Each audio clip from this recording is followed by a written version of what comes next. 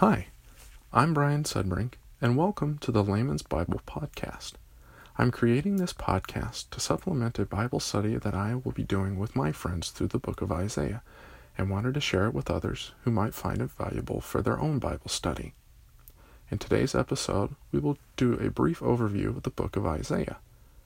Isaiah is one of the largest books of the whole Bible, 66 chapters in total. It is generally broken up into two parts. The first part, going from chapter 1 to 39, largely deals with God's judgment. The second part, spanning from chapter 40 to 66, largely deals with God's promises.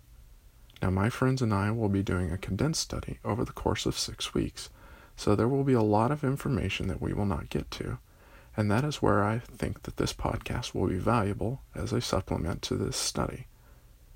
To give you an idea of the outline of the lessons that we will be going through, the first lesson will be an introduction, where we will discuss the background and the overall outline of the book of Isaiah, and we will focus on Isaiah's commission found in chapter 6.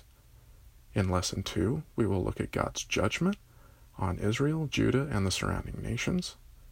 In lesson 3, we will focus on the character and person of God.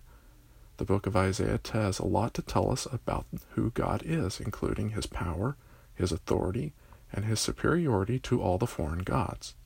In lesson 4, we will look at the messianic prophecies that Isaiah has to share with us.